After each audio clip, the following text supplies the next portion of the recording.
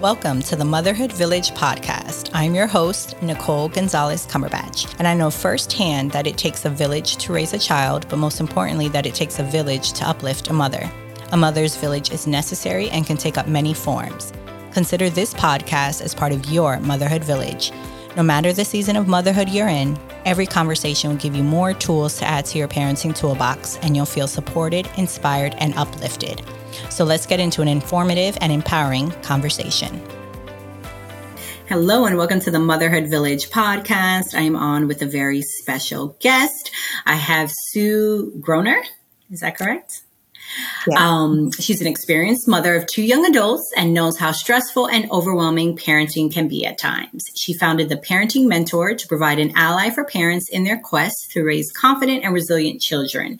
Sue is the author of Parenting with Sanity and Joy. I love that.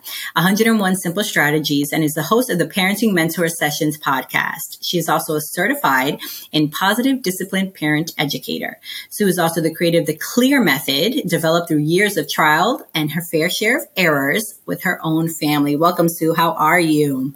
I'm great. So good to be here. Thank you. Awesome. Okay, before we get started, I'd like to ask my icebreaker round questions. What is your favorite book or one that you would like to recommend? Well, it's a book I literally just finished. I listened to it. It took me a while. It's not like a light read, but I think it's super, super important. It's called The Coddling of the American Mind by Jonathan Haidt. I can't recommend it enough to make you think about how you're raising your kids and what's really important in terms of them becoming, non-fragile adults, even children, like it's okay. You don't need to win every single game. Everyone doesn't need a trophy. And, it's just exploded onto the college campuses of how this fragility is affecting everyone and everything in a not very positive way, in my opinion, or the authors. No, I love that. And I agree. And I think, unfortunately, it's like, how do you find that balance? Because there is a lot going on in this world. Mm-hmm. So how do we set our children up to deal with that, but not be, to your point, fragile enough to where they can't? So, sounds like a great book. Yeah, it's a great book. How has motherhood transformed you? Oh my gosh. Well, my kids are now 23 and 25. So I'm just different. I'm a more empathetic. I'm a more understanding, more patient human being. And I also got a business out of it. That's awesome. I know yeah. I love that. I always say, we always hear, I should say, that it takes a village to raise a child, but I feel most importantly that it takes a village to uplift a mother. Through your 25 years total of parenting, who and what has been a part of your village? Well, my partner, my husband, definitely has friends, for sure. A little family. I mean, my parents were really helpful when my kids were little. But I have to say, when my kids were younger, no one said it takes a village. And, it was much harder. People were not so supportive. I mean, when I saw that question, it reminded me of a time where I asked a neighbor of mine, not a favorite, obviously, who had a child a year ahead of mine. And I was doing this. I was the class mom and doing something for Thanksgiving, I think. And all the kids had to bring in food to cook that they could cook in the classroom. Sure.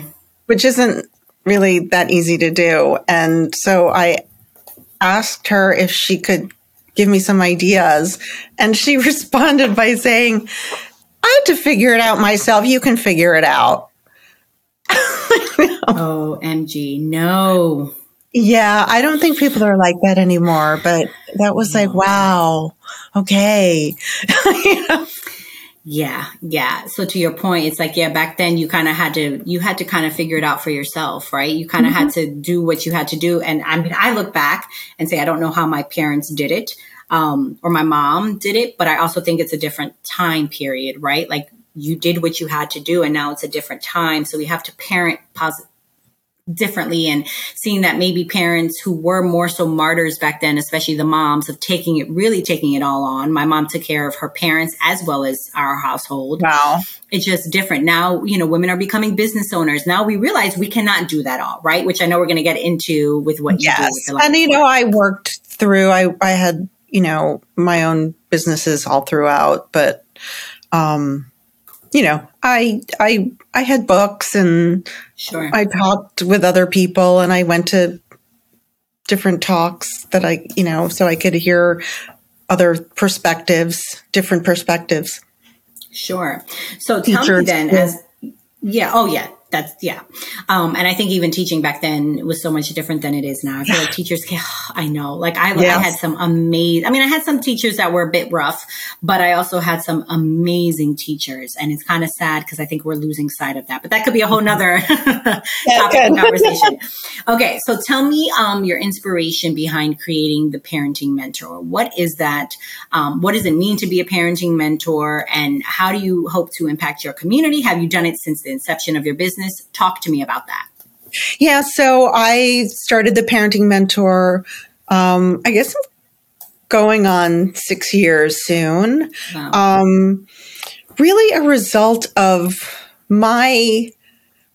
partly my recognition that so much of the anxiety and stress that I put on myself when my kids were, I would say, mostly in the middle years, sure, was really such a waste of my time and energy. And it was unpleasant for me. I'm sure it wasn't pleasant for my children. It was, I love being a parent. I love kids, and I don't want other parents to have to go through what I did, really. And so I started to rethink everything. And I was asked often by friends or people I would run into, or my physical therapist, or whatever, just some parenting issues. They would talk about their kids, and I'm like, well, have you thought about it this way?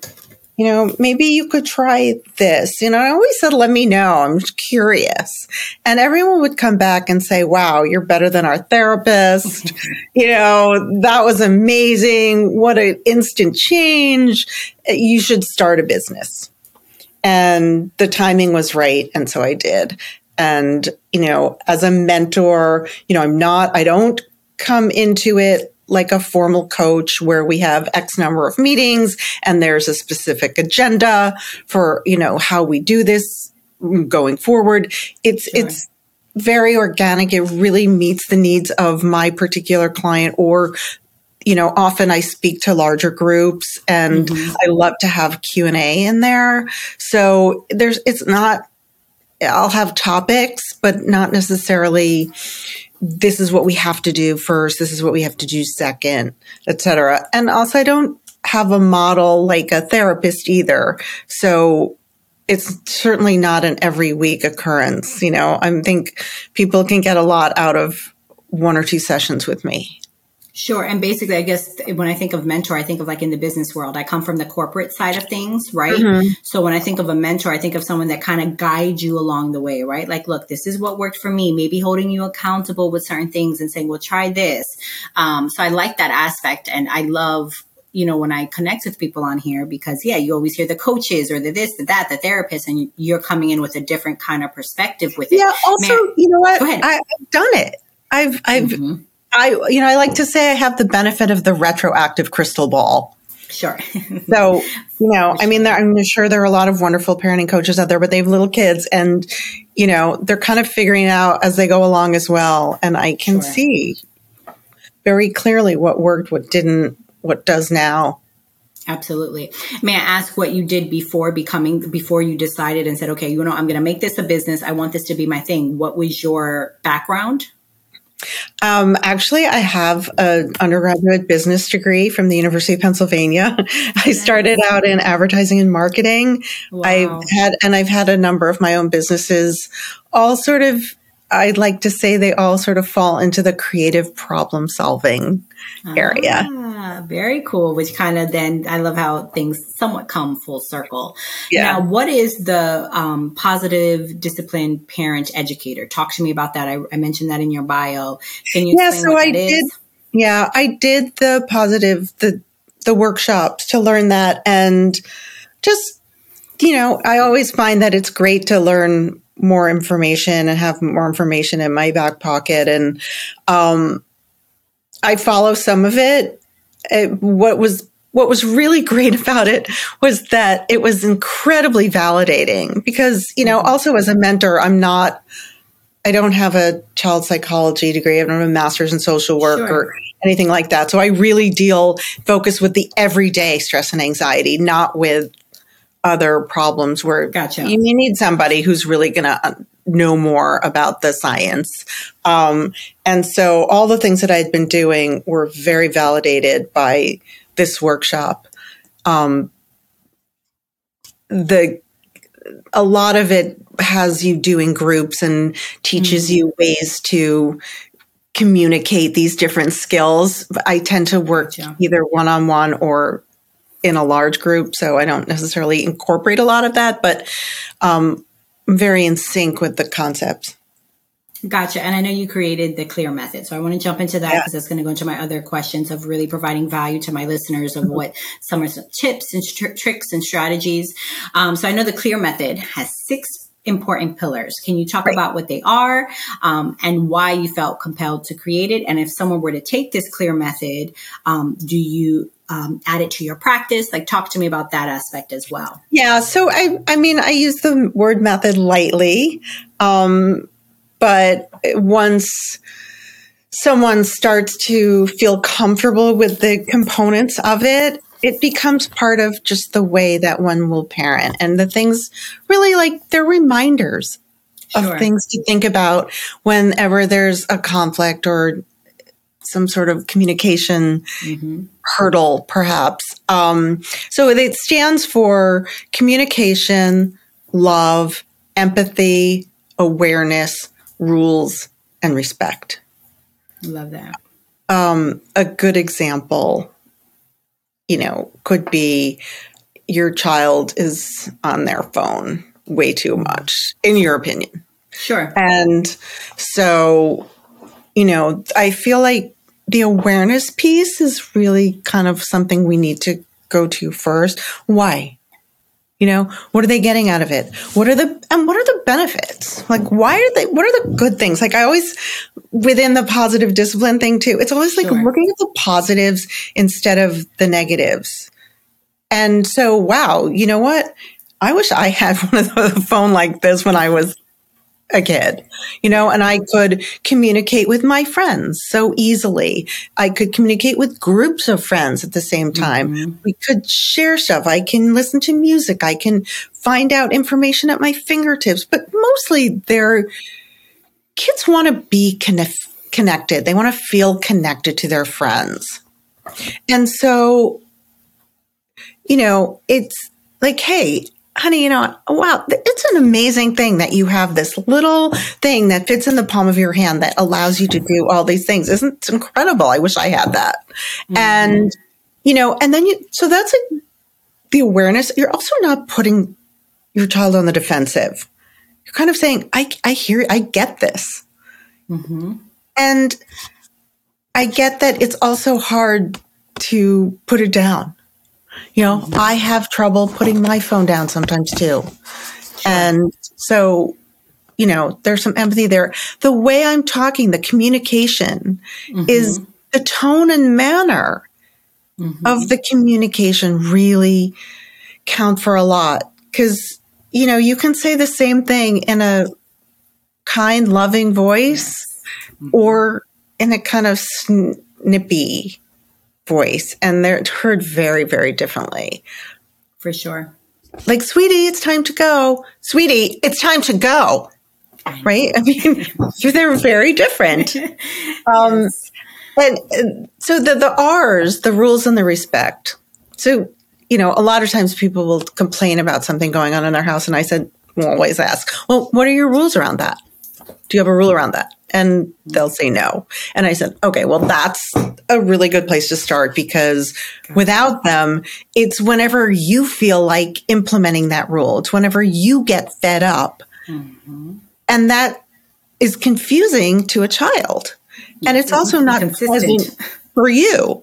So then the respect piece comes from saying, somehow incorporating your child into the conversation about the rules, if they're old enough. And, well, what do you think is a reasonable amount of time? How do we handle this? And you can say, listen, if it's your phone, you get this much time, and then the phone goes here. It's important to have boundaries and structure, and if this is important, you have to really enforce it. May I ask you this? Because you do have, I love talking with people with older children, because to your point, you've lived it, right? Yeah. So you have trial and error. I mean, said it in your bio. So you get a lot of we call it all these things, the peaceful parenting, the mindful parenting. You have to talk in this, explain this, but truthfully, in talking to now, I mean, this is episode almost 140, and I'm talking to a lot of people within the various coaching things. A lot of it is what you're saying. It's the communication. It's being having empathy. It's setting boundaries, being very clear what the boundaries are. It's all of those things. Let me ask, for those that might listen to this, and maybe some old school that might be like, no, just tell them what it is. Why do you need to tell them, and even negotiate that? Why is it important? And as you being a mom who's had your own trial and error, what do you see the positiveness of having that? I'll say a clear example before you answer that. My son is 5 and he wanted Chick-fil-A, knows that off bat that cannot have that all the night. And it was a random night. He usually goes on Fridays with my mother-in-law. He saw my face ready to answer him through the rearview mirror, and he paused and he said, oh no, not only with the Chick-fil-A, but he wanted the lemonade, but he usually gets the apple juice. So I was like, listen, if Nana takes you, I said, you can't have the lemonade again. He goes, no, what if I do this? And this is him. He goes, what if, before you say completely wiped out, he goes, what if I basically alternate, was his thing. And one week he'll have apple juice and the next week he'll have lemonade. Cause I was about to take away the lemonade all completely because of how much sugar.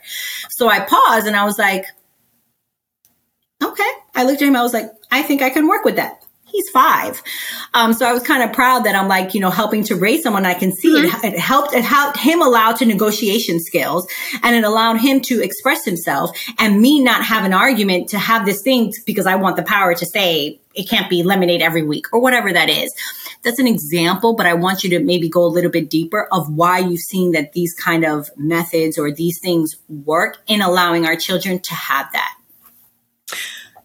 Nobody wants to be dictated to. Kids should not feel that they live in a prison and have no say. Yes. They're individuals. And I think the earlier we start, and I don't mean everything has to be a negotiation. That's exhausting and unnecessary. Yes. And however, I think asking our kids what they think, I think that respect piece, asking them what they think sounds fair, saying and listening to them. And you know what? We may actually say to ourselves, I don't know.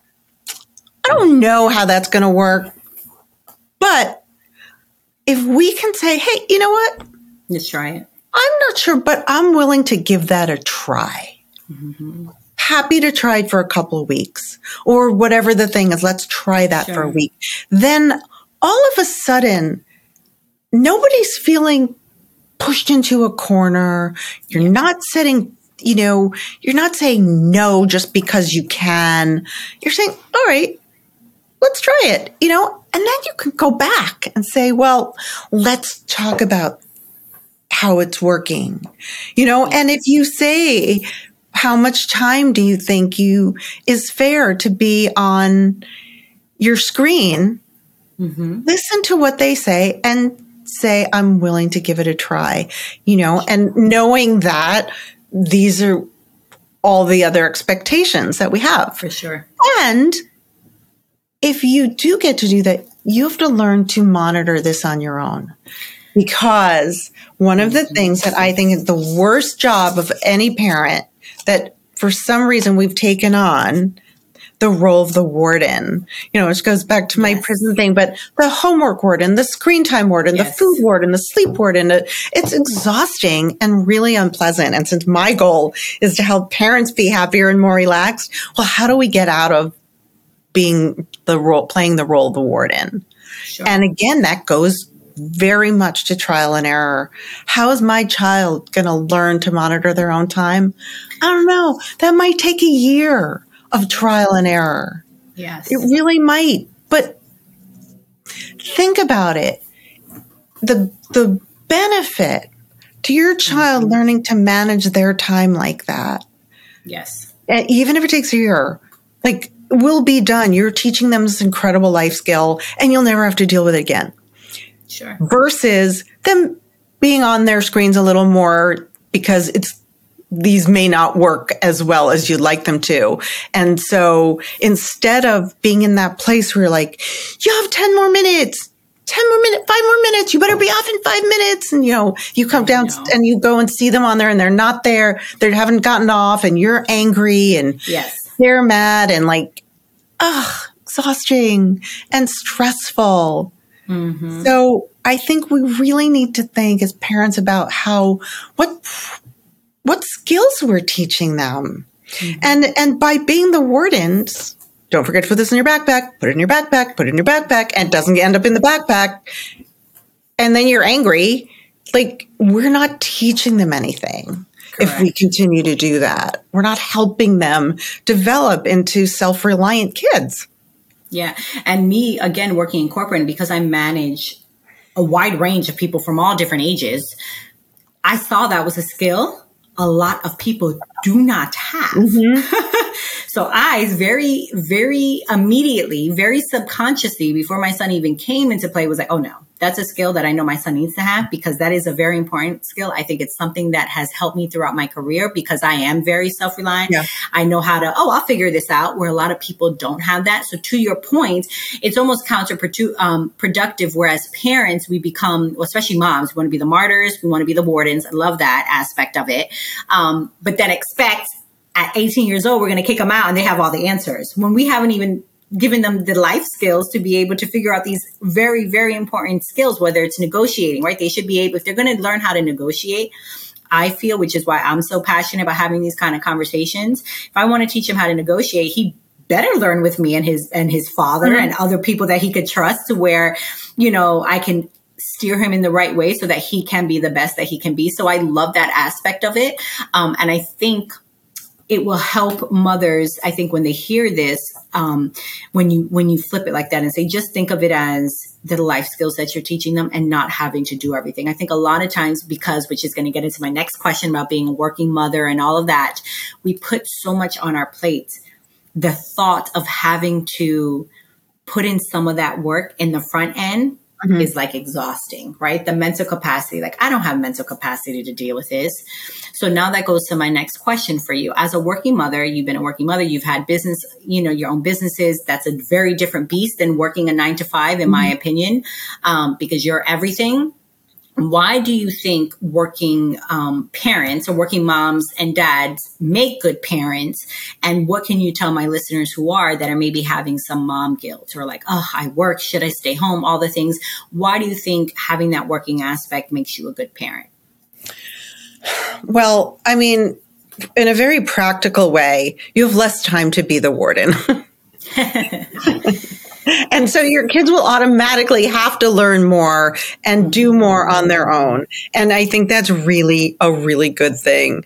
You don't need to be around all the time watching every little thing that they do. It's not even healthy for them, and it's not healthy for us.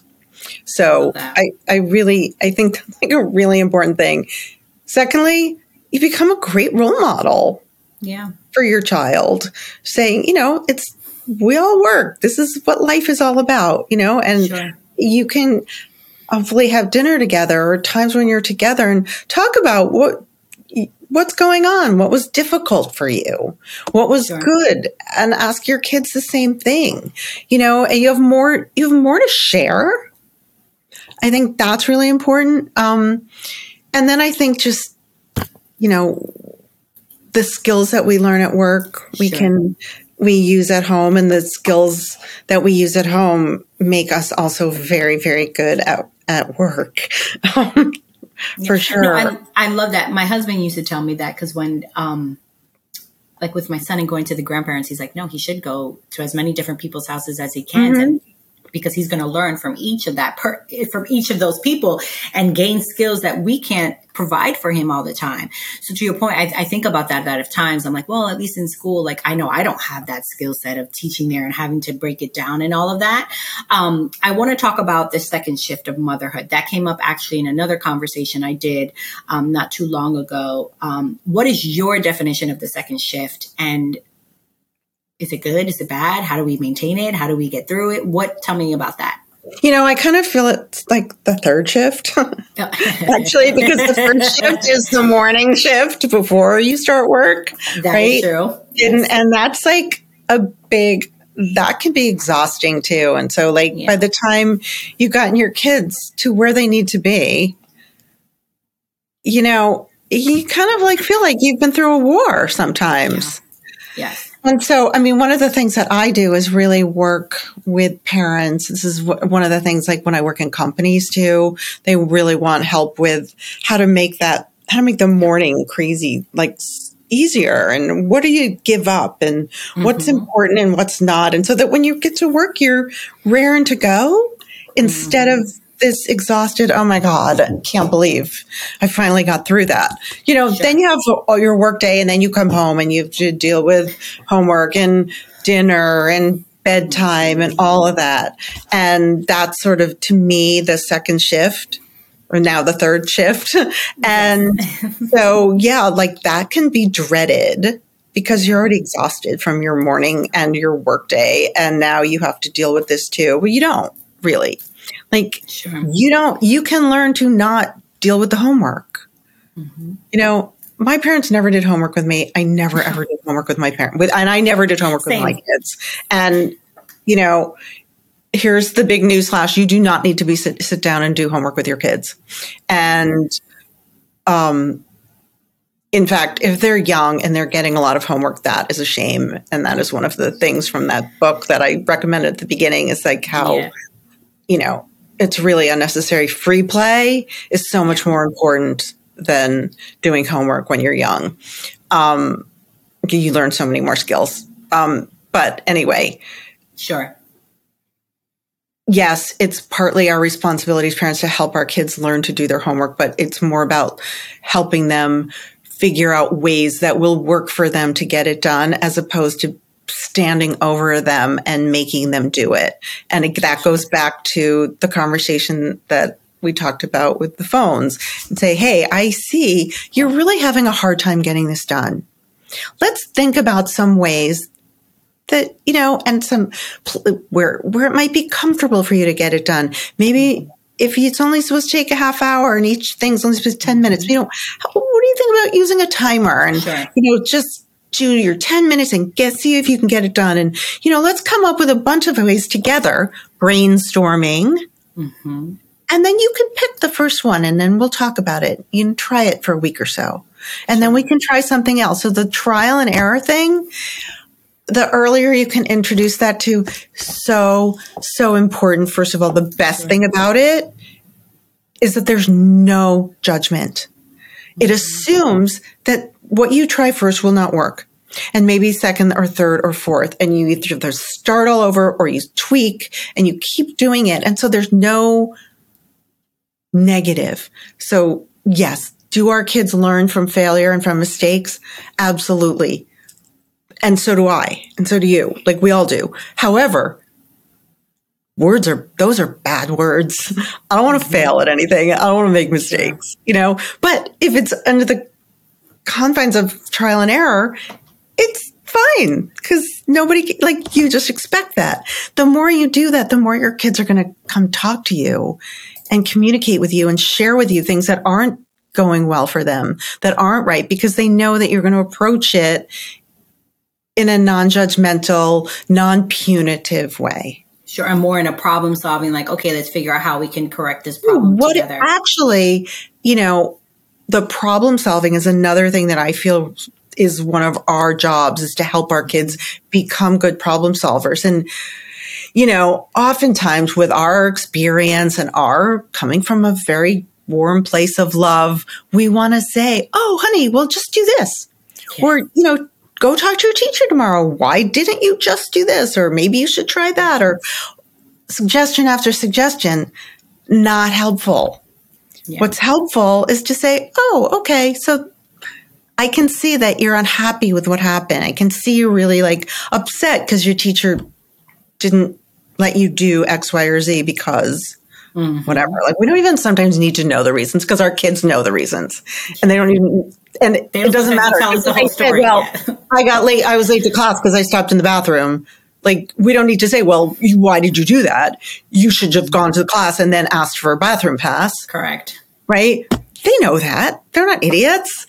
Correct. All we need to do is validate that they're disappointed by what happened, or upset, or frustrated, or whatever.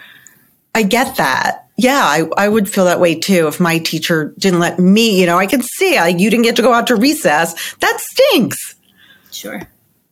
That's it. What do you think you could do differently next time? And sometimes something as simple as that, probably don't even need to ask that question. But sometimes if you want to help them get thinking about ways to handle it, or they'll say, what should I do? Say, I don't know. Well, what do you think you could do differently next time?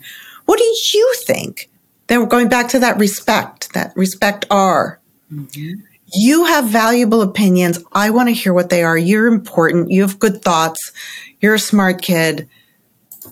I don't need to tell you everything. You can figure it out. That's what they're hearing. That's what we should be saying to ourselves. Sure. And we should also be reminding ourselves, every time, especially for working parents, when something's not going right for your child, when they are struggling with something, maybe they had a fight with their best friend, maybe they didn't get on a team, or they have tryouts for the team, and you're worried about that, and or they forgot their lunch even at home and you're not bringing it to them. Please don't bring it to them. Let them know ahead of time. You forget stuff, you get one chance. You get one opportunity for me to be able to bring it to you if I'm able. But other than that, I know you'll be able to figure it out. Maybe they'll need to do trial and error, remember to bring something to school, right? But again, you don't want to be that warden, right? And then, you know what? If your kids are having a difficult thing happen, if they are having uncomfortable emotions, they're not bad.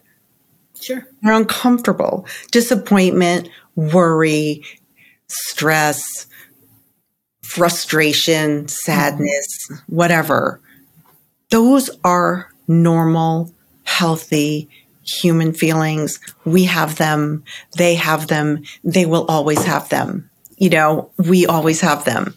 Mm-hmm. I think it's important that we show our kids, not all the time, but if you're frustrated by something or disappointed because something you were going to go out that night and it got canceled. Yeah, I'm really disappointed because I was so looking forward to going out to dinner with my girlfriends. Mm-hmm. And now I can't. I'm really bummed. I'm really bummed. That's okay. Because then they're seeing, oh, well, my parent has those feelings. They must be okay. And an hour later, the next day, you're fine. And so the more we allow our kids the opportunity to have those and not fix them, mm-hmm. the more they're going to develop coping mechanisms, mm-hmm. the more resilient they'll become. And they can't become resilient if they have no adversity. Sure. Right? Go. If they're not uncomfortable, they're not going to know how to handle those uncomfortable feelings when they do have them, when you're not around to fix everything. I think a lot of times parents get uncomfortable with their uncomfortableness. I mean, I felt it, but again, mm-hmm. I'm very thankful for my podcast because every conversation I have is like my own coaching session. It really is. It is. Yeah. I didn't think about that till later on. I'm like, wait a minute, if no one ever listened to my podcast, you're still getting something out of it. Right. So I really try and apply that. I'm very, very proud of that because my son is kind of basking in that and has no problem. And we talk, and sometimes I even tell him like, buddy, I had a rough day today. And he's like, wow. I was like, well, I thought this was going to happen and this was going to happen. So I had to pivot. And he's like, really? Mm-hmm. And I said, yeah, just letting him know like we're human because we didn't really get that in prior generations. So I think that's so important to have that. And to your point, and then it's just setting them up for more success. And I guess eliminating that first shift, that second shift overwhelm. A lot of it is basically what you're saying is either prep or give them as much autonomy for them to do it themselves so that you don't have to add that mental Rolodex that a lot of mothers have is, oh shoot, I have to remember this. Oh shoot, I have to remember that. Listen, if you don't iron your clothes or you don't get them done, you're going to go with wrinkled clothes. Very, very, that's your responsibility type of kind of like working together. Yeah. And also like get rid of the perfection thing. Like, yes.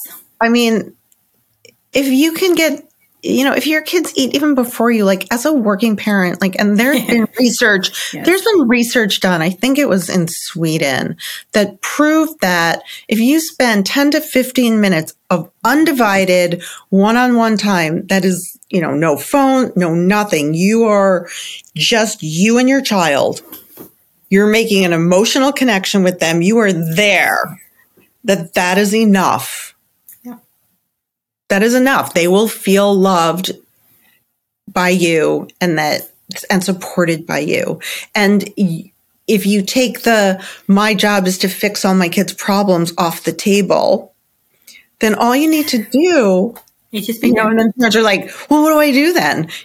Validate the feeling, support them, and give them love. It's unbelievable how much a big, tight, long hug really works. Mm. I mean, doesn't it work on you too? If you're having a crappy day and you come home and you complain to your husband, you don't want a barrage of suggestions at all. You just want him to say, oh my God, I'm so sorry. It's such a crappy day. Come here. Let me give you a hug. Yeah. Right. That's what we want. That's what our kids want. Yeah. 100%. They really do. They really do. And I love it. Let me ask, what are ways that we have this, we're in this thing of sexy words, self-care and all of these things. But I feel like it's deeper than that. I feel like it's a level of releasing. You need something to reset. You need something to recharge. What do you do for yourself to make sure that you're releasing, you're resetting, and you're recharging? What did you do, if you can think back to when you were kind of in the thick of it with the littles? Mm-hmm. And kind of what do you do now to make sure that you can be there for your clients and do all the things that you do? Well, I do other things that I love doing. Like I have hobbies now, sure. When I was in high school, I played the oboe and it's been many, many years since I played, but I started playing again about 6 months ago. And so that is like almost a meditation for me because I have ADD and my mind can think about like 10 things at the same time. But when I'm playing, all I can think about is how I'm playing, where my fingers are going, what the notes are, what the rhythm is, like how the sound is. Like it's just me and my music, and that's wonderful. I also love listening to books, sort of a new thing for me. If you don't now listen to like podcasts or books, I mean, books are a little more fun, I think, because with the book, like with a podcast, it's like great and then it's over. But a book, I kind of try to find things to do because I'm not going to just sit on my butt and listen to a book, And I'm not the best at picking up a book and reading it. So I can multitask and get things done that I might not do otherwise because now I get to listen to my book. And also like chores then become fun for me because I'm just doing something while I'm listening to my book. I love it. So you found ways to kind of make it work for you, which I love. So how can people connect with you? How do people work with you? Obviously, I'll put this all in the show notes, but maybe, what are the services that you offer specifically when people want to come to work with you? Yeah. So on the simplest level, it's one-on-one work either with you and your partner or you by yourself. it can be, you can book up to 1 to 5 sessions with me, and they're not, over a period of time. I feel really strongly that there's a lot, like, even just listening today, there's a lot of information that you just heard. And, if you can take one little nugget and try to start implementing that, that's great. Then listen again and do something else. But, and that's even why I wrote my book the way I did, with a tip on each page, that it can be so overwhelming. And then you can't do anything. And then you feel like a failure because you can't get it done. Start small, just like we want our kids to start small, little bits, and you build up. And once you're comfortable with something, then you move forward. Don't think that you're going to be able to say, okay, we're going to now set up rules for everything in the house. Like, do one thing and see how that goes. So when I do my sessions, I really try to focus on that too, so people really understand and feel good about their first steps. And then in a few weeks, then we can revisit it and see how did it go, tweak, add on. Perfect. So individuals, I love working with groups. If you put together a group of parents with similar age children, we meet once a month. A lot of it, we can talk about a specific topic. A lot of times it's almost like an office hours thing where people just want to ask me questions and kind of learn from each other and learn from each other's issues, how to handle the situations. And I'm always utilizing the clear pillars. And so eventually you just kind of catch on, and then I work with companies. I go in and I do workshops or, fireside chats or office hours to support the parents at these companies, which, I think is fantastic that there are companies that are doing that and providing that for their parent employees. Really important. Also, you can find me on Instagram and TikTok. I'm at The Parenting Mentor, and my website is theparentingmentor.com, where you can find out about my book, about me and my services, and also my podcast called The Parenting Mentor Sessions. I'd love you to be on. A parent comes on, discusses a current challenge they're having, and I work you through it. So teach perspective and skills. No, I think we'd have a great conversation. My son is starting kindergarten. That's a huge transition. So as you were talking, I'm like, oh my goodness, like that's how are you going to handle that? Yeah, we could. I would love to do one on, love that. A child starting, more formalized school. We could totally do that. Love that. Any other final thoughts? So I like to end this. I always give my guests an opportunity to kind of put something out there that they feel, listen, if you listen to anything today, take this away kind of, with you. So final thoughts to the Motherhood Village podcast. Okay, I'm going to give you 2. I love it. One is, it's important to normalize uncomfortable feelings. Okay? Instead of thinking that they're bad and that you have to fix them. Just, they are what they are. Mm-hmm. The second one is the number 1 tip in my book. Not the number 1, but it is number 1. It's number 1 in the book. And the tip is, say yes with joy. And that doesn't mean say yes all the time. Oh, I like if you know that you're going to say yes. If your child comes to you and asks you to help them do something or drive them to a friend's house, or usually it's things that they can't do on their own and they really do need you. And so you are going to say yes to that instead of the huff, fine, give me a minute, like you're really putting me out kind of a thing. Yeah. If you put a smile on your face and you say, sure, sweetie, I'd be happy to. Give me 5 minutes. I will tell you, there will be such a switch in how you feel. You won't feel put out. You'll feel good and happy about doing something with your child and doing something for your child. It is amazing. I started doing it. I still do it, even with my grown-up children. When they ask me to do them a favor, Beautiful. I'm happy to do it. And I really am happy to do it now, you know? Yeah, I love that. And the thing that came for me is I do that. I'm like, sure, during the day. But once that third shift comes and it's bedtime, I can see it. And let me tell you, because my little guy, he will call me out. I think the other day I huffed. I was like, oh, he's like, what's that for? And he did. Yeah. And I paused and I was like, nah, and it really wasn't about him. It was just because I had so much. And I was like, no. So I laughed and I was like, it's not you. I said, mommy just has to do this. And he was like, oh, okay. Because he'll be quick to say, I didn't do it. Why are you, But yeah. I can see moms having that at the end of the day. So that's such a beautiful thing to end on for moms to listen to. So thank you so much for sharing that, Sue. And yes, I will put all of your information in the show notes. And thank you for coming on, for sharing some awesome tips, and continued blessings to you for love and light. Thank you. Thank you for listening to this impactful episode of the Motherhood Village podcast. Subscribe to my show so you'll never miss a future episode. You may also rate and review on Apple Podcasts and share this episode with someone that can use it as part of their motherhood village. Remember, your village can take up many forms and you do not have to do it alone. Connect with me at themotherhoodvillage.com. Blessings to you for love and light.